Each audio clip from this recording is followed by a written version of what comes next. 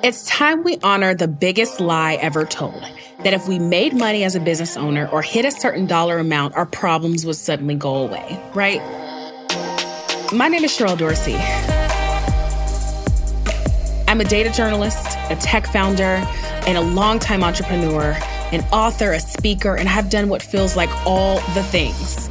Yet I still wonder on a daily basis, am I doing this right? As entrepreneurs, we provide more time than we have, risk more money than most, and sell or are sold to more than we would like to admit. It's my mission through this show to give you a space to honor the powerful builder and CEO in you, even when sometimes it feels like no one should have left you in charge. Incredible work doesn't come without painful lessons. Welcome to I Think I'm Doing This Right.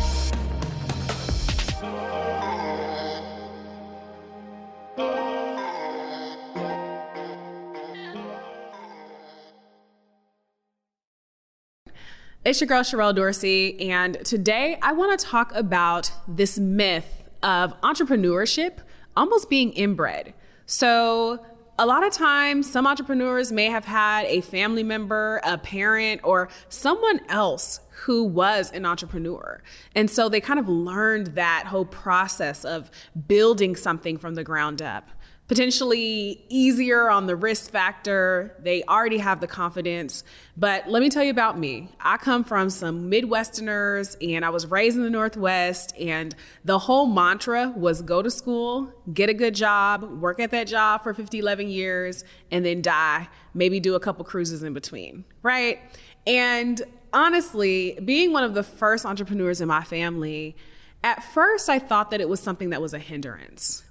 But what I've come to find out is that sometimes being the first is actually your superpower, primarily because you have no idea what you're doing. And even if you're reading all the books, watching all the podcasts, or listening to all of the podcasts and YouTubers who are helping you along the pathway, there's still this learning curve that you're taking. And when I look back on my journey, and some of the failures, some of the roadblocks I came against, and also some of the successes, what I've realized is there are at least 4 main things that really helped to shape my journey and bring me to this space of fearlessness and reinvention. And so one of the first things that I will say, being an entrepreneur who doesn't necessarily come from a long line of entrepreneurs, is you stay curious. I can't tell you how many times I used to run to the mailbox, like back in the day when magazines were a thing, and pick up my latest issue of Black Enterprise magazine. It was thumbing through the pages, leaving them all over the house, trying to understand and digest the information, the language of this idea of building a business. You know, this is internet days, so this kind of dates me a little bit. So I'm a child of the 90s. So pre 96, 95, before America Online sent us all the discs and we had to dial up, on the internet in order to start searching and doing research. Everything was either in a book or in a magazine. Or my mom used to take me to all of her, so she was on the board of everything, or part of some group, or some friends that were running for office. And I would have to literally just sit and observe and try to pick up where I could, almost by osmosis. How do you run things? I just knew that when I saw these amazing, powerful women in my community running things, I would think to myself, how does that happen? Or hearing that someone in the community bought a car wash. And I'm like, you bought a car wash? How do I do that? And so just even on the most basic level, that sense of curiosity, that sense of how do I figure this out? How do I do this right? Or at least get close to doing this right? That's really driven my entrepreneurship journey thus far. It has definitely been one of the superpowers that guides my journey now as I continue to sort of level up, learn from others, be it digitally or in person or through relationships that I've had or experiences that I've had. It really has been sticking to this idea of curiosity that continues to drive your journey. It drives your learning process. And if you consider yourself a lifelong learner like I do, it definitely helps to open doors to things that you may have not even thought you were capable of doing. So definitely keep that sense of curiosity even if you don't necessarily have the foundation or the background or even the wealth to build what it is that you believe that you are sent here on earth to build. So the second thing that I will say has shaped my journey by not having a tremendous background of entrepreneurship within my family is the superpower of getting really, really good with failure. So much rejection, so many times where you have royally screwed up. Your pitch wasn't good enough. You had no reason to be in a room that technically should elevate you. You get so good at getting it wrong that feedback helps to shape the way that you approach it the next time. Because you're not going to always hit it out of the park, especially when you're going off of templates or potentially just a 5% of the information and just having the guts and the moxie to try and go and do something. So this brings me to a time of, wanting to launch The Plug and really needing some supports and accelerators and different incubator programs, being sort of that pathway to help provide that sense of mentorship. And the first time I applied to this very prestigious opportunity, I didn't have all my ducks in a row. I didn't know how to shape my application. I had no idea how to really tell my story of my business and my idea. And so the very first time I applied, I completely got rejected. And there was a bit of feedback from that experience, but I continued to believe that this opportunity was for me. And the next year I applied again. And I was like, you know what? I think this time I've got it a little bit better. I think I know exactly what I want to do. I think I know exactly where I didn't explain something, or maybe I need to do a little bit more studying of how this particular industry works so that I can really demonstrate, my prowess and my vision for what I'm trying to create. And the second year, I was able to get into the accelerator. And sometimes what failure allows you to do is understand too that you kind of have to trust some of the timing. Sometimes it's not just because you weren't good enough. You can't really internalize that. Sometimes you have to keep going and keep telling yourself that all I got to do is refine a little bit here. All I have to do is, kind of rethink this a little bit, taking that feedback and allowing that failure or allowing that rejection to help you to get a little bit better, or to help you to rethink what your vision is. Hey folks, thanks for tuning into the podcast. I hope you're getting all the gems and all the tools from the lessons here. I just wanted to make sure I took the time to tell you about my new book, Upper Hand, The Future of Work for the Rest of Us. You can get it wherever books are sold. In it, I dive into the roadmaps of helping you, your loved ones, students, mentees, communities really understand and define strategies for understanding the language of innovation, entrepreneurship, and what's ahead. It's built with pages of exercises, lists of free or low-cost education tools and certifications, and a full 10-page list of what jobs will define the future, the salaries of those jobs, and prerequisites. If you've ever felt overwhelmed about what you need to get started in the tech industry, or simply need a bit of guidance on how to create opportunities for yourself, pick up Upper Hand today. Okay, so I really love this idea of community. And community, we speak about it so much more now, especially in the age of social media and these close communities. I belong to so many different Facebook groups and even Twitter communities and things like that. But I'm talking about real hardcore community, the kind of folks that you can go get hugs from when you need them most, or you can snot nose cry in front of, that kind of community, right? Those people who, even when you are at your worst or you have failed, they're going to still give you a hand clap, right? It's almost like when you go to church and when you're a little kid and you're supposed to recite some of the scriptures and you get it all wrong, but people are still encouraging you, right? And they're like, that's okay, baby. That's okay. That kind of community. And so I love that when you are building, even when you don't know, people will help you along your way. I loved this quote from Tobe Nwigwe, and he's just an amazing artist. And he talks about how when people see you pushing your car up the hill, You know, the kind of folks you want around you are the people that are going to get out of their car and come help you push your car up the hill. And I've had so many folks who have helped me to push my proverbial car up the hill in so many different instances. So a lot of people don't know this about me, but before I got into journalism and into technology and even fashion, I was trying to become a famous tap dancer. And I tap danced from the age about 4 or 5 until like my early 20s. I even got a chance to dance with Savion Glover back in the day. And if you don't know who Savion Glover is, I need you to hop off this podcast and go ahead and go to the internet, because clearly I am old, but y'all, we have to remember who the legends are.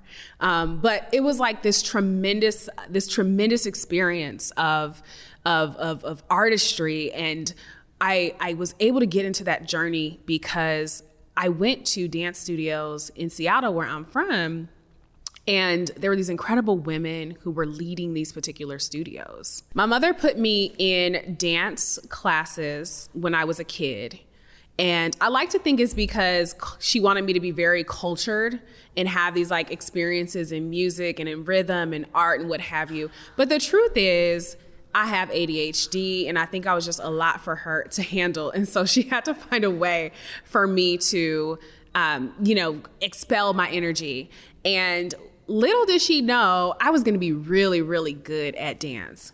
And what was awesome was that my instructor really, really, really like took a liking to me and thought, okay, you have what it takes to really go the distance.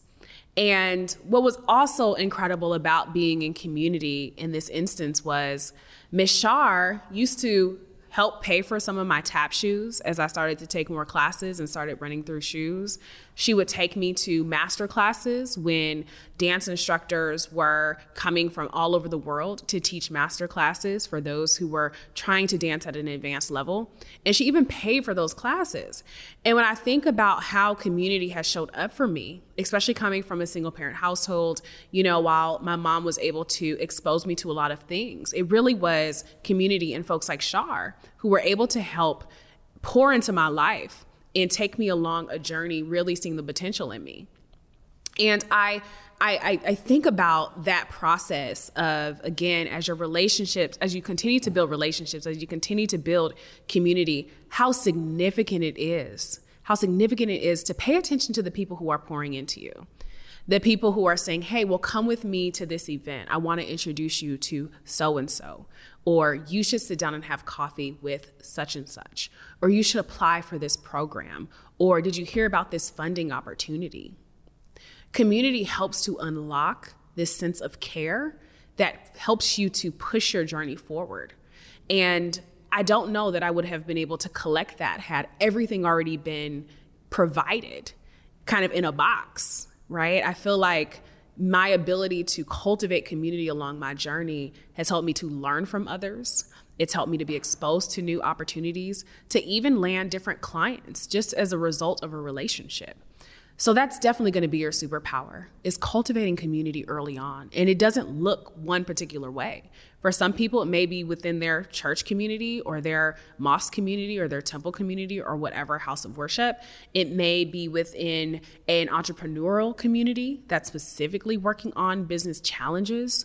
It might be in a Black bourbon society where you all go around and drink bourbon. And honestly, that's the community that I'm trying to be a part of for the rest of my days. So there's so many different ways to go cultivate community. You don't have to just choose one. But the idea is to show up and to be authentic. And it's not to say, you are only there to take. It is also about being of service to your community and reciprocating a lot of that energy as well. Hey folks, my new podcast is not the only place to get tips and gems and updates from me. You can also go to my website at SherelleDorsey.com and sign up for my monthly newsletter, where I share thoughtful essays on productivity, innovation, business, as well as new projects I'm working on. I'd love to have you share this podcast and give me a shout on Instagram, Twitter, LinkedIn, or wherever you're being social these days. And if you're enjoying the content thus far, don't forget to leave your girl a review. Okay, now back to the show. And so the last superpower that I want to identify here is the ability to consistently and constantly reinvent yourself. When you start, who you start in this journey or who you start as in this journey is not where you end up. And you have to be so very comfortable with breaking the mold of yourself over and over and over again. So when I first started, I was this very like timid, questioning, kind of always feeling like, oh my gosh, like, are they going to take my pitch? Like, is this too much money that I'm asking for? Or, how do I get to do this for real cheap? Or, find somebody on Fiverr to like do this design for me. And then you start to evolve and you start to realize, oh, I don't have to do every single thing myself. I can hire more people, or I definitely can start to add another zero to, my pitches and to my partnerships, because I have already proven and shown and delivered and executed so well. And again, I don't have to do everything myself. I can tap community. I can build community. I can find other people. I can find the who versus the what. And I can go from there and continue to move into the next level.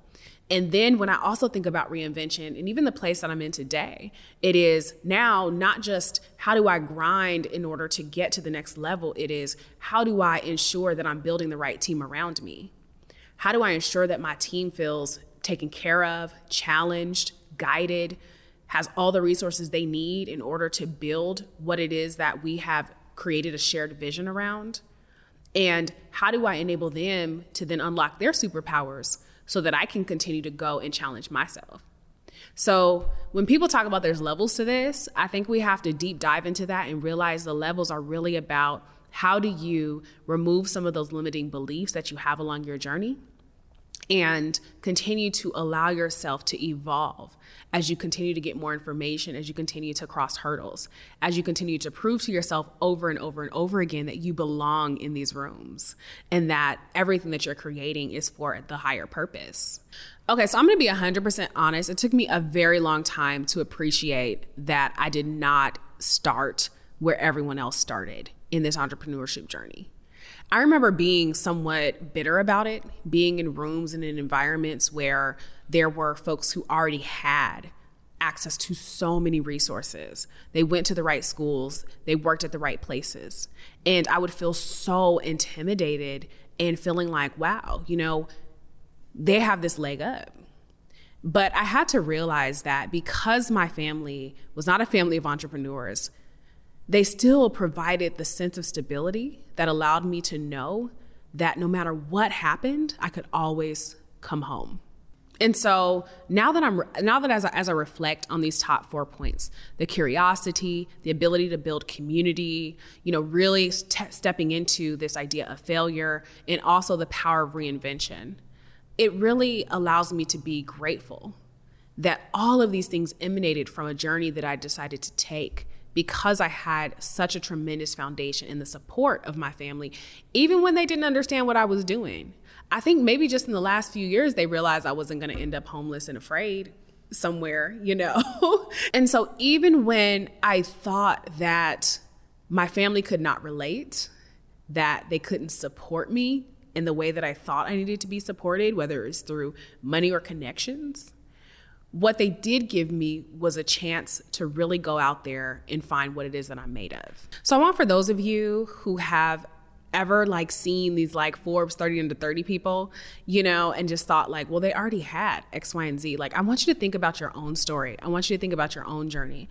I want you to think about the gift that you've received as a result of maybe not always having your family there to support you or to give you the things and the tools that would take you to the next level. I want you to think about the superpowers in your own journey. I want you to lock into them. I want you to think about how you can use them to your advantage and reframe your perspective and your belief system about how some of your challenges have actually been your greatest teacher. And if all else fails, I always refer back to this Tim Ferriss quote that I read in the 4-Hour Workweek in my early 20s when I was just graduating from college, just sort of starting my journey. And he had said in the book, the worst thing that could ever happen is that you die. And it sounds really wild to think, but I always go back to that because it's yeah, I may fail, what have you. It may suck, but I'm still here. I'm still standing. I can still try. I can still shift my perspective. I can still do the work to shift some of those limiting beliefs.